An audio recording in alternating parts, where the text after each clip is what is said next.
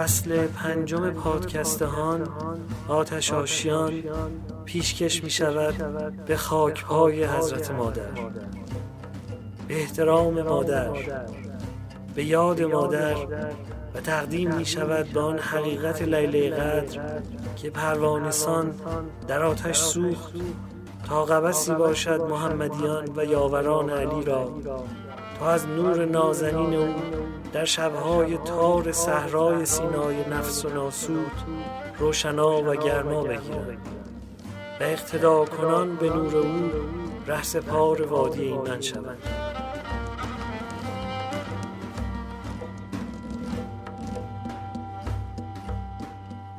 در فصل 5 19 شب هیئت هان در کنارتان خواهد بود.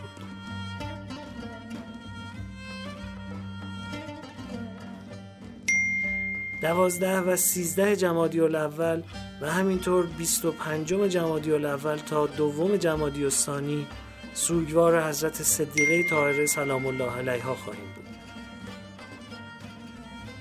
10 جمادی الثانی از جناب جعفر ابن ابی طالب، اون سردار بزرگ اسلام، سخن خواهیم کرد.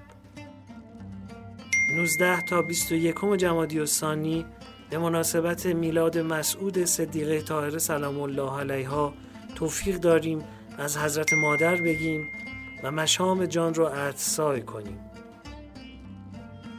29 جمادی الثانی سالگشت درگذشت عموی بزرگوار امام عصر علیه السلام جناب سید محمده و به شرافت اون عالی قدر واپسین شب فصل 5 هان. سینه از آتش دل در غم جانانه بسوخت، آتشی بود در این خانه که کاشانه بسوخت. تنم از واسطه دوری دلبر بگداخت، جانم از آتش مهر رخ جانانه بسوخت. سوز دل بین که ز بس آتش اشکم دل شمع، دوش بر من ز سر مهر چو پروانه بسوخت. آشنایی نه غریب است که دلسوز من است، چون من از خویش برفتم دل بیگانه بسوخت.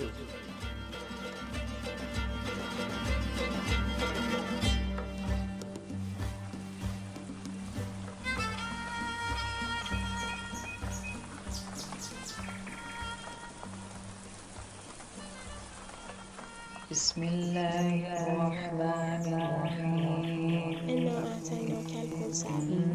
انا اعطیناک الکوثر فصل لربک وانحر ان شانئک هو الابتر.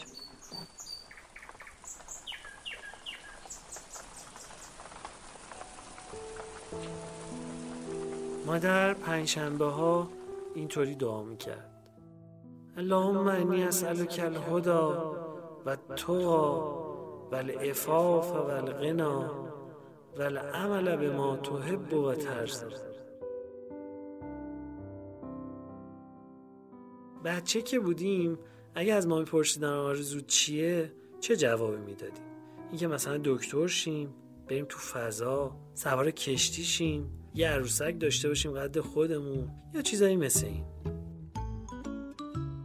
شما میخوای بزرگ بشی؟ دوست داری چی کاره بشی؟ فضانورد. لیلی جان دوست داری بزرگ شدی چی کاره بشی؟ پلیس. دوست دارم معلم بشم. خیلی دوست دارم پلیس بشم.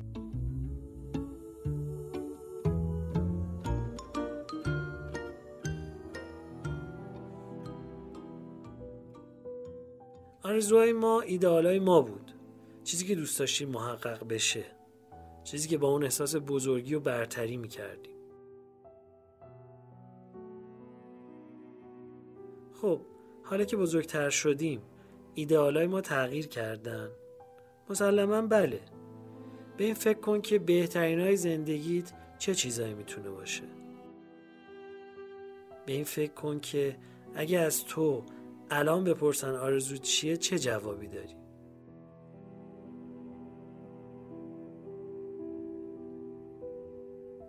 مادر یه لیست آرزو جلومون گذاشته. ببین داری برای رسیدن به کدومش تلاش میکنی.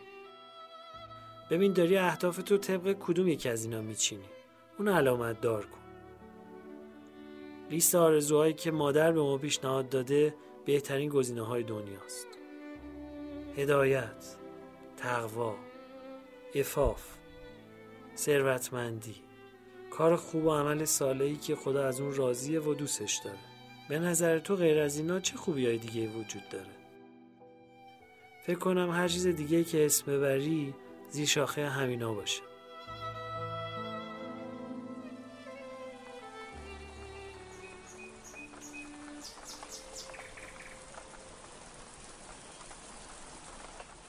بسم الله الرحمن الرحیم. انا اعطیناک الکوثر. أعطيناك الكوثر فصل لربك إن شانئك هو الأبتر.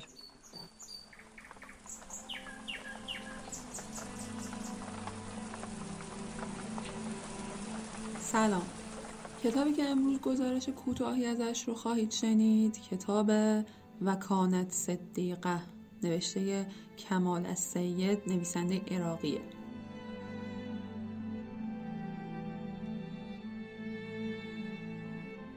با توجه به اینکه زندگی نویسنده زندگی پرفراز و نشیبی بوده، من ابتدا شما رو با نویسنده یه مقدار آشنا میکنم و بعد از اون سراغ معرفی کتاب میریم.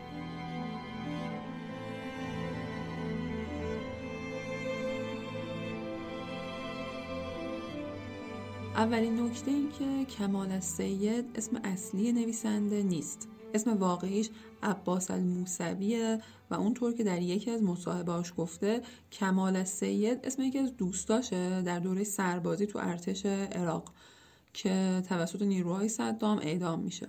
آقای السید نقل میکنه که تا زمان شهادت آقای سید محمد باقر صدر به خونه ایشون رفت و آمد داشته و مثلا میدیده که خود شهید صدر تو خونه میشسته و یه ساعتهای معینی رو به سوالات مردم جواب میداده و حتی یه بار یه جوونی میاد و یک دفعه ازشون سوالات خیلی زیادی میپرسه و شهید صدر هم در عین موقعیت علمی و حوزوی که داشته به تک تک این سوالات با صبر و حوصله جواب میده. نویسنده در حال گذروندن دوران سربازی بوده که خبر شهادت آقای صدر رو میشنوه و بعد از اون با از سر گذروندن حالا ماجراهایی مجبور میشه که به ایران فرار کنه که داستان فرارش از عراق رو در کتاب وداعا یا وطنی یا خداحافظ وطن من و اشرقت الشمس که میشه هنگامی که آفتاب طلوع کرد بخونید.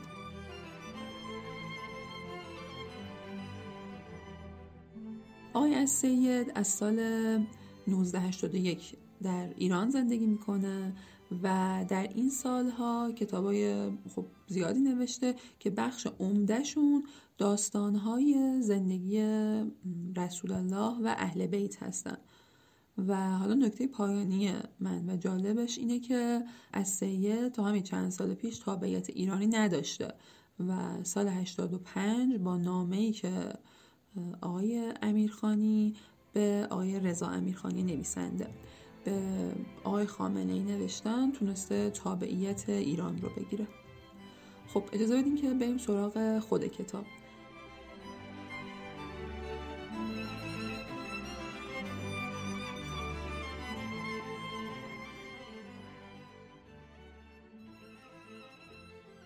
هرچند این کتاب به روایت زندگی فاطمه زهرا اختصاص داره اما میشه در ضمن اون روایت‌های کوتاهی از تاریخ اسلام رو هم خوند. تو صفحه اول کتاب که یه رمان تاریخی درباره فاطمه زهرا هست به زندگی ایشون پرداخته و از روی تقدیم نامه این کتاب میشه وسعت حقیقی فدک یعنی جغرافیای فدک رو متوجه بشیم که نشون میده وسعت کل سرزمین‌های اسلامی بوده و حالا اون مسئله اختلافی هم که بوده بر سر یه باغ نبوده، بر سر مرزهای حکومت اسلامی بوده. تقدیمیه اینجوری هست: تقدیم به کسی که در آخرالزمان می آید و فدک را از عدن تا سمرقند و از آفریقا تا ارمنستان به فاطمه باز می گرداند.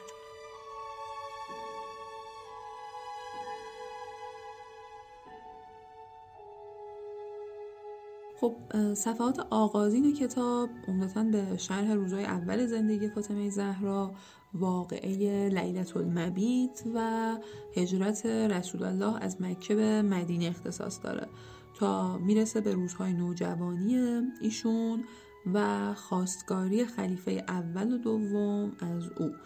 خب خواستگاری هایی که هر دو از سمت پیامبر رد میشن و همه منتظرن تا ببینن پیامبر چه کسی رو به عنوان همسر ایشون قبول میکنن، تا اینکه یه روز پسر ابو طالب که 25 ساله بوده در حالی که فقط یک زره داشته و یه شمشیر و یه شتر میان نزد پیامبر و فاطمه رو از ایشون خواستگاری میکنن که در این کتاب قصه اینجوری نوشته شده: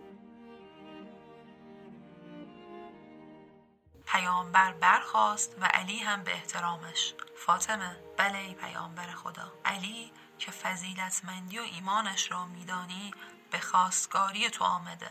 من از خدا خواستم که بهترین آفریدگانش را به همسری تو درآورد. نظرت چیست؟ فاطمه سکوت کرد در حالی که نشانه های رضایت در چهرهش پدیدار شده بود و اینطور شد که علی و فاطمه به هم پیوستند.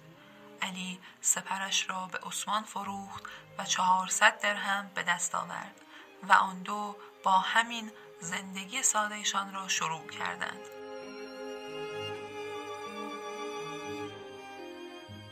نویسنده در بخشی از کتاب که مربوط به روایت داستان جشن ازدواج علی ابن ابی طالب و فاطمه زهرا هست، اشعاری رو که در اون مجلس خونده شدن رو نقل میکنه که بین اونها شعر جناب حفظه دختر عمر و همسر پیامبر جالب توجه. ترجمه فارسی شعر اینطور هست: فاطمه برترین زنان است و چه کسی مانند اوست که چهرهش چون ماه باشد. خدا تو را بر تمامی مردم برتری داد به خاطر کسی که فضیلتش در آیه سوره زمر نهفته است. خدا تو را به همسری جوانی فاضل درآورد. منظورم علی است بهترین کسان.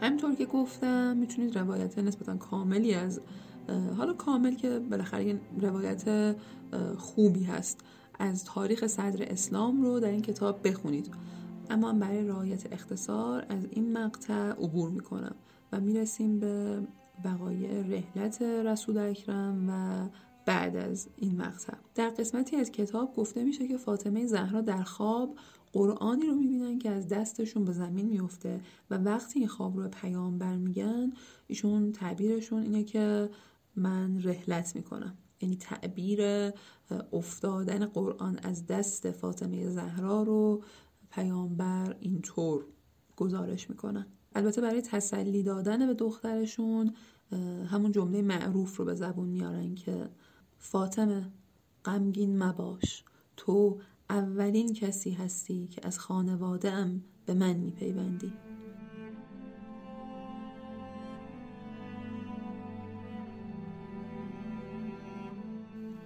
و خب چیزی نمیگذره که پیامبر بیمار میشن و بر بستر هستن و اونطور که نویسنده اشاره میکنه در همین حین شبکه منافقین هم برای آینده بدون پیامبر داشتن برنامه‌ریزی میکردن.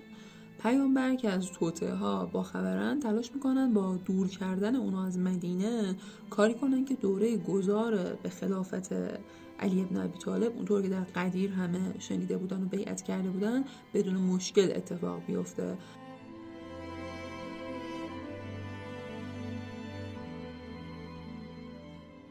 و به همین دلیله که به خیلی از چهره ها دستور دادن که همراه سپاه اسامه که به جنگ با امپراتوری روم میرفت به شمال سرزمین‌های اسلامی برن. دستوری که البته مورد اطاعت واقع نشد و حالا مثلا بهانه‌جویی هایی بوده و میگفتن که خب اسامه سنی نداره، اسامه 19-20 سالش بوده فقط. و همین روزاست که رسول الله در بستر مرگ هستن، از اصحاب قلم و کاغذ میخوان تا یه چیز مهمی رو برای آینده مسلمان ها بنویسن. درخواستی که از طرف خلیفه اول رد میشه و میگه ان الرجل لیحجر و حسبنا کتاب الله. و خب این سرآغاز همه ماجراها میشه. یه بخشی از کتاب رو میخونم. محمد پسر عبدالله، فرزند یتیم عبدالله، چوپان جوان بیابانهای مکه و البته بزرگترین پیامبر خدا و غزلواره پایانی دیوان نبوت به سوی خدا رفت. انک میت و انهم لمیتون. و آخرین جمله‌ای که بر زبان آورد یکی از تأثیرگذارترین جملات زندگیش بود. بل الرفیق الاعلی. در صفحات بعدی میشه روایت نویسنده از ماجراهای بعد از رحلت رو بخونیم که در اینجا با ارجاع به ماجرای موسی و هارون نشون میده که بعد از پیامبر چه اتفاقاتی افتاد. حضرت موسی برای عبادت مدتی از بنی اسرائیل جدا میشه و وقتی برمیگرده میدونیم که دیگه قومش یهوه یعنی خدای واحد رو پرستش نمیکنه و به جاش گوساله سامری رو میپرستیدن و از هارون کسی که جانشین موسی در بین بنی اسرائیل بود پیروی نمیکردن. اینطور مینویسن: آن هنگام که موسی نزد بنی اسرائیل بازگشت با عصبانیت گفت بعد از من چه بد رفتار کردید. و هارون با ناراحتی گفت اینان مرا تحت فشار گذاشتند و نزدیک بود مرا به قتل برسانند. و تاریخ تکرار میشه. اونطور که نویسنده نوشتن و در تاریخ هم ذکر شده، فاطمه زهرا وصیت‌نامه‌ای به علی ابن ابی طالب میدن و اونجا نوشتن که منو شبانه غسل بده و دفن کن جوری که کسی با خبر نشه و اینجا میگن که تو رو تا روز قیامت به خدا میسپارم. خب این درخواست فاطمه زهرا یه هدف داشته و اون ایجاد سوال برای مردم زمانه بوده که چی شد که دختر رسول الله همسر علی ابن ابی طالب مخفیانه به خاک سپرده شد و چه شد که فاطمه که پیامبر آزاردیدنش رو آزاردیدن خودش میدونسته و این رو بارها گفته بوده در مکان نامعلومی به خاک سپرده شد.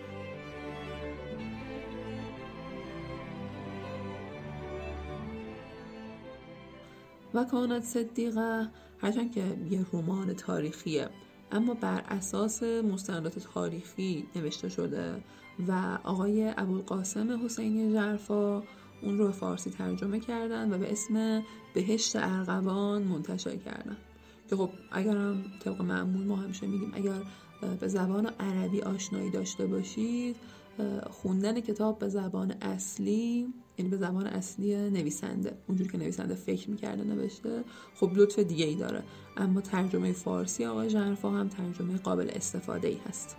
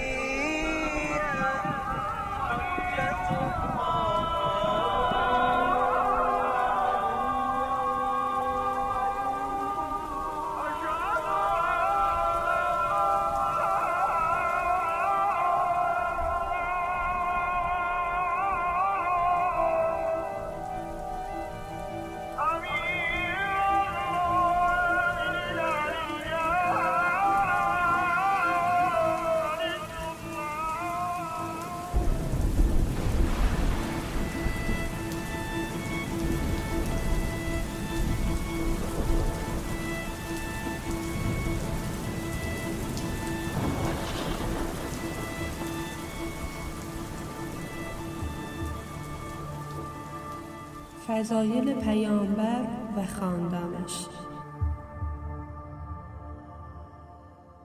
در فضیلت اهل بیت علیهم السلام فریقین احادیث بسیاری از حضرت فاطمه نقل کردند. نظیر آن که جبرئیل کافور بهشتی آورد و آن را میان پیامبر و علی و فاطمه تقسیم کرد. اینکه پیامبر فاطمه و علی و حسن و حسین را بر روی پیراهنی گرد آورد و از آنان اظهار خوشنودی کرد و برای خوشنودی خدا از آنان دعا نمود. انتساب اولاد حضرت فاطمه به پیامبر و ثابت شدن بهشت بر هر کسی که 3 روز بر پیامبر و فاطمه سلام دهد. در حدیث مفاخره امیر مؤمنان با فاطمه نیز شماری از فضایل آن دو بزرگوار و رسول اکرم آمده است.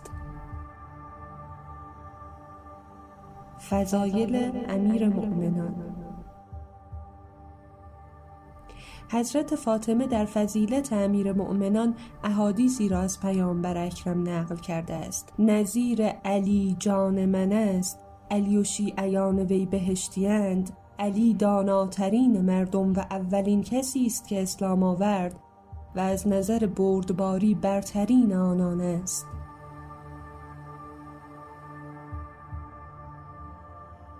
دو فرشته همراه علی به من خبر دادند که از روزی که همراه علی شدند گناهی از وی ثبت نکردند. همچنین پیامبر فاطمه را به نسل پاک بشارت داد و فرمود: خداوند شوهر تو را بر دیگر بندگانش برتری داده و به زمین دستور داده است تا اخبار شرق و غرب را در اختیار علی قرار دهد. از فاطمه روایت شده که سوره زلزال در شأن امیرالمؤمنین نازل شده. مراد از انسان در آیه وقال الانسان ما لها امیرالمؤمنین است و زمین اخبار خود را به امیر مؤمنان تحدیث می کند. همچنین از فاطمه در فضیلت علی نقل شده است که علی از خوف خدا بیهوش شد. ام سلمه نیز از حضرت فاطمه نقل کرده که علی نزدیکترین فرد به رسول اکرم بود و او داور میان فرشتگان آسمان است.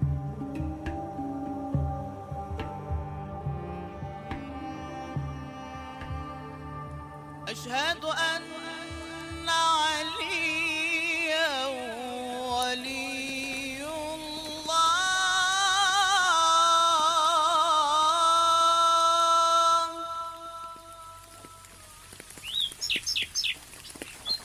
أشهد أن عليا حجة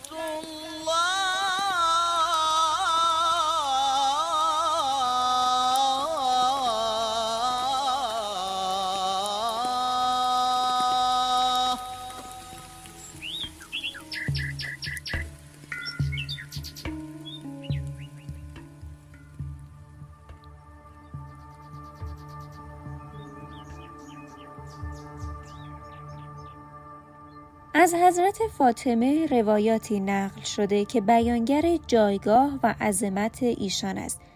از جمله مشاهده صفوفی از فرشتگان و بردن وی به آسمانها و دیدن نهرها و قصرهای بهشتی و تحیت حوریان و کنیزکان بهشتی بر وی پس از رحلت رسول خدا بین خواب و بیداری. آمدن حوریان بهشتی با عطر و هدایا در شب ازدواج فاطمه و اظهار این که ما خدمتگزاران تو و همسر و ذریت هستیم.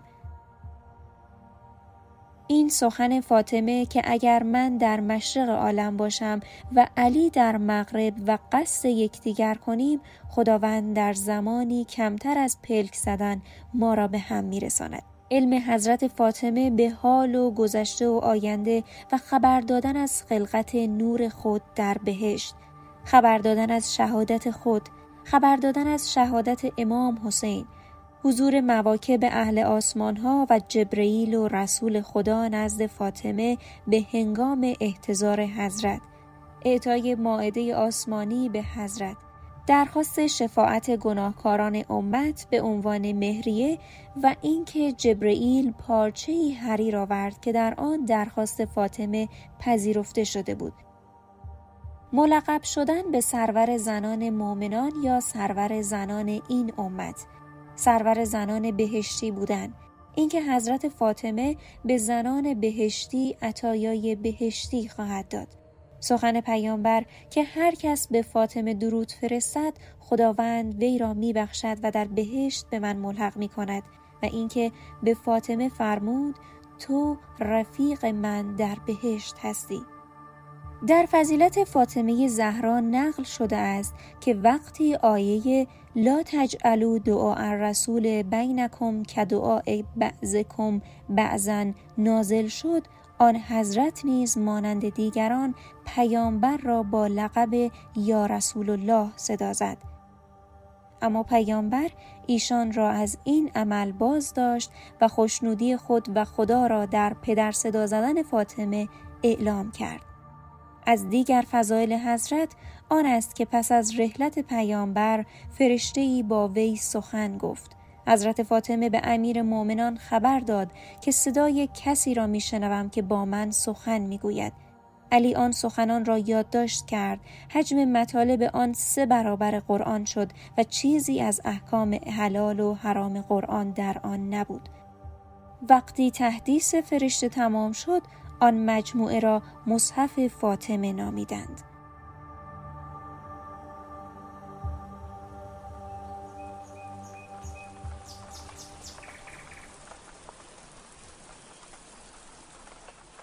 بسم الله الرحمن الرحیم. انا اعطیناک الکوثر. اعطیناک الکوثر.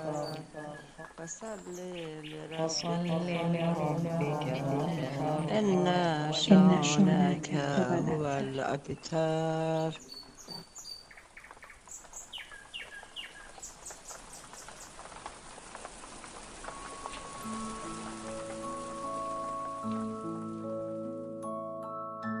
علی دیگه طاقت نداشت تا راز دلش رو به رسول خدا بگه.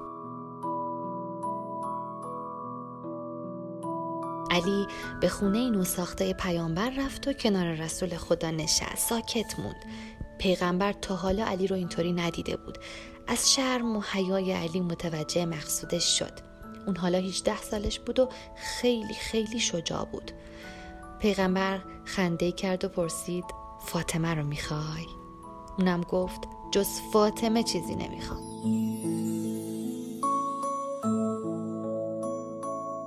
رسول خدا بدون ذره تردید گفت مبارکت باشه. فرشته آبی روی صندوقچه تو اتاق فاطمه نشسته بود و بهش نگاه میکرد. به اون که بدون اینکه بخواد صدای حرفای پدرش و علی رو میشنید.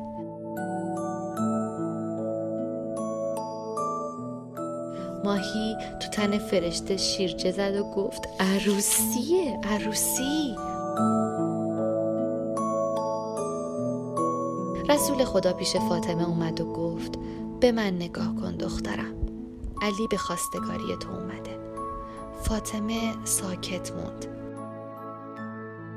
رسول خدا ادامه داد قبل از علی خواستگارهای زیادی داشتی، اما من به همه جواب رد دادم و منتظر فرمان خدا درباره تو شدم.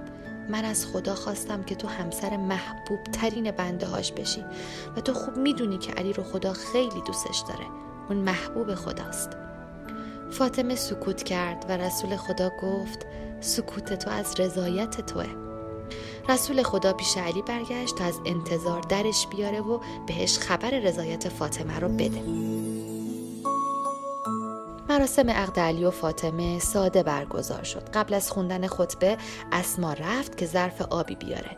ظرف سفالی تا نصف پر از آب بود. آبی زلال. آب مهریه فاطمه بود، به نشانه صداقت و پاکی بین زن و شوهر. پیامبر به مهمونا گفت خداوند به من فرمان داده تا فاطمه رو به عقد علی در بیارم.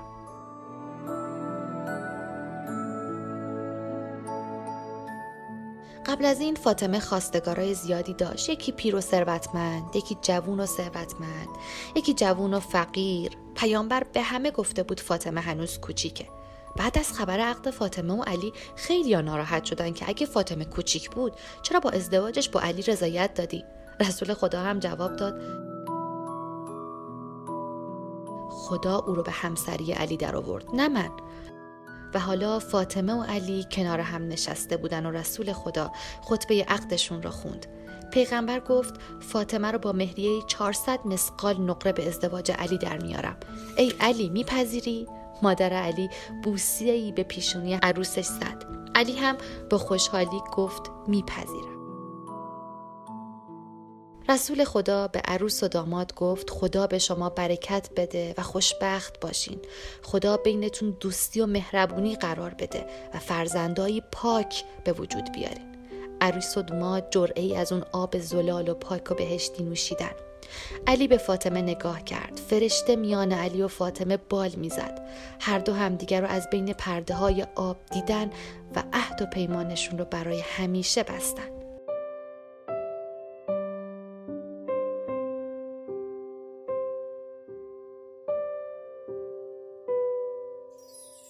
پیامبر هم عمامه سیاهش رو از سر برداشت. سحاب رو به دست گرفت. علی رو صدا زد و عمامه سبز رو از سر علی برداشت و سحاب رو به سر علی گذاشت.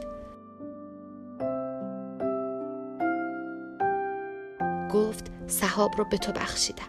فاطمه همینجا فهمید پدرش علی رو خیلی دوست داره.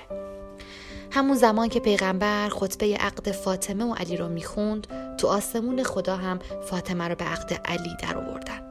بعد درخت طوبا هرچی مروارید و یاقوت و مرجان به شاخه برگاش داشت تقدیم فرشته ها و آسمونی ها کرد و گفت مبارکه، و صدای بلندی که گفت چقدر از وصلت علی و فاطمه شادمانه تو بهش پیچید.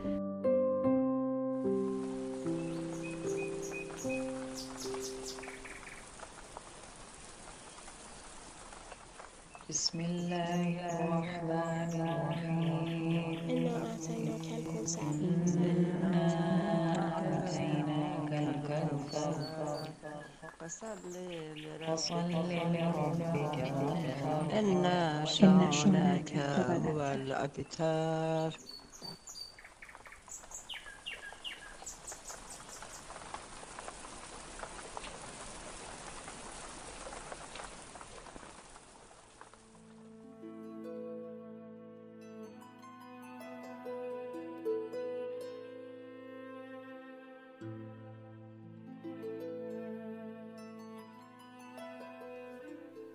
امام سجاد پس از ذکر وصیت به دفن شبانه و از بین بردن علائم قبر گفته است امیر مومنان علی علیه السلام نیز همه وصیت‌های دختر پیامبر را انجام داد.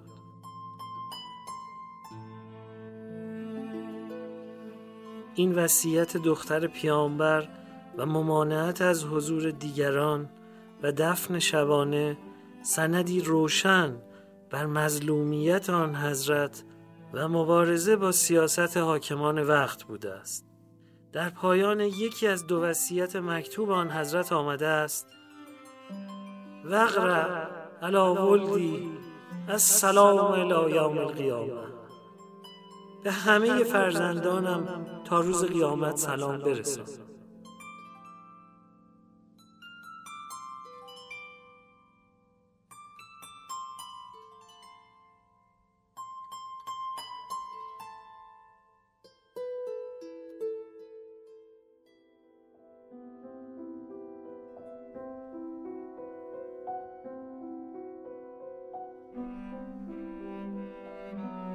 پادکست هان دستاورد گروه پادکست های همیشه در میانه و تلاش میکنه هیئتی شنیداری باشه با جانمایی در تقویم معرفتی دوستداران علی و آل علی علیهم السلام. شرکت دادگستر عصر نوین هایوب هم صاحب امتیاز این کار هست و ممنونیم که به گروه پادکست های همیشه در میان اعتماد کردن و با همراهی خودشون باعث شدن بتونیم تا اینجا 5 فصل در کنارتون باشیم.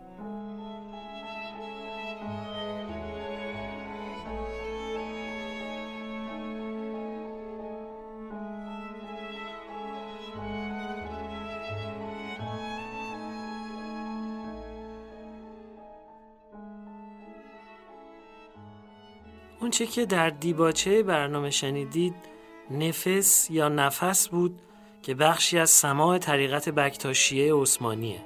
بکتاشیه محبوب ترین و مردمی ترین طریقت‌های تصوف در عثمانی بودند که ارادت و تمایلشون به اهل بیت علیهم السلام زبانزد خاص و عامه.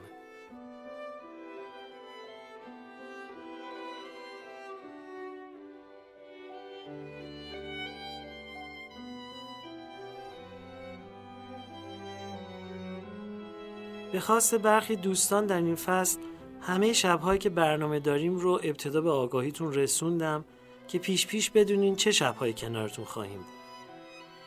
متنی که راجع به دعاهای حضرت مادر خونده شد توسط خانم سید زهرا برقعی نوشته شده بود. معرفی کتاب رو با صدای خانم زهرا شمیرانی شنیدید.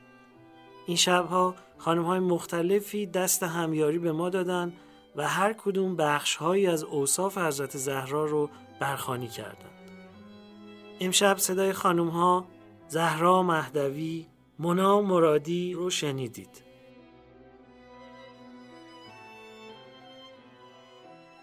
نقل قصه بر پایه کتاب تو از بهشت آمده‌ای نویسنده محترم سرکار خانم فریبا کلهر توسط خانم شایسته شیخ عطار انجام شد و من محمد حسین بنکدار تهرانی میزبان شما تو این پادکست هستم.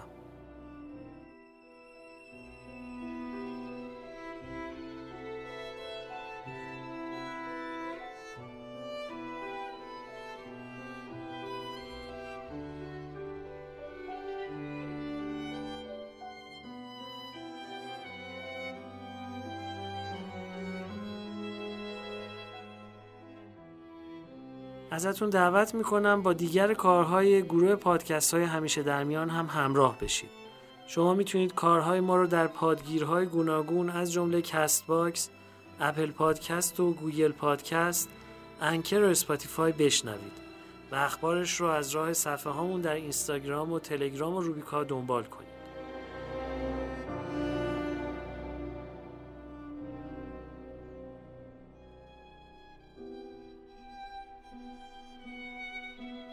گجستگان، فلسطین، سپس اسرائیل. ما توی این پادکست به ماجرای مناقشه میون فلسطینی‌ها و اسرائیلی‌ها میپردازیم و از سالهای قبل از شروع مناقشه فلسطین آغاز میکنیم و با مرور تحولات مربوط به یهودیان و دولت عثمانی و وضعیت مهاجرت به کرانه غربی رود اردن تا قطعنامه تشکیل دولت اسرائیل در سازمان ملل در سال 1947 پیش می‌بریم.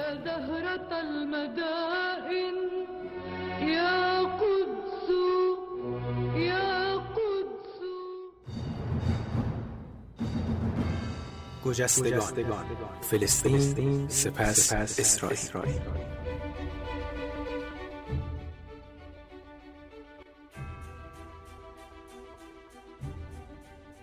سلام به دوستان، من سیاوش فلاحپور دلبسته و پیگیر مسائل خاورمیانه هستم که به خواستاری گروه پادکست که بدونید کل ماجرای آلفرد دریفوس بعداً تغییر کرد و مشخص شد اسنادی که بر مبنای محاکمه انجام شده بوده ساختگی بودن، ولی خب 5 سال بعد از دادگاه این افشاگری تاثیر چندانی نداشت.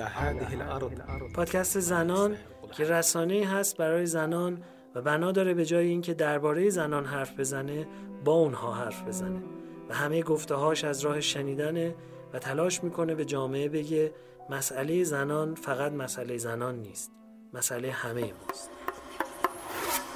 زنها نیمی از جهانند و مسئله زنها مسئله همه جهانه. زن بودن نباید ابزار باجگیری باشه، نه باجخواهی در هیچ حوزه‌ای، نه عاطفی، نه سیاسی و نه اجتماعی و حقوقی و فقهی.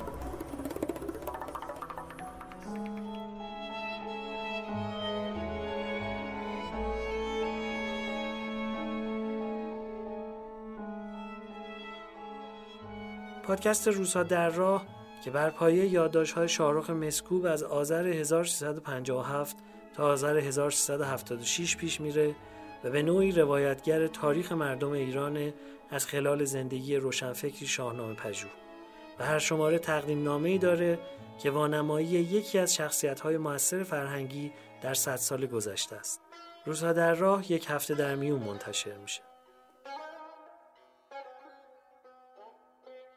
7مین شماره پادپخش روزها در راه رو به یک عمر مجاهدت عاشقانه بانوی همیشه مهربان، آموزگار فرشته خوی این دوران توران خانم میرهادی تقدیم میکنم که شاید بزرگترین دستاورد زندگیشون نه مدرسه فرهاد و نه فرهنگنامه کودکان و نوجوانان که این آموزه سترگ بود که یه غم یا درد یا عشق بزرگ رو به یه کار بزرگ تبدیل کنیم.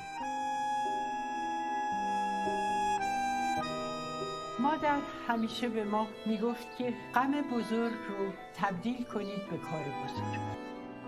این شماره رو به آفاق تفکر معنوی داریوش شایگان در اسلام ایرانی تقدیم میکنم که به همون گوش زد کرد غرب زدگی شرقی مآبانه تاریک‌اندیشی جدیده. این شماره رو خاکسارانه به روح مهربان و مردم دوست استاد محمد جعفر محجوب پیشکش میکنم. او از جمله اساتید برجسته زبان و ادب فارسی بود.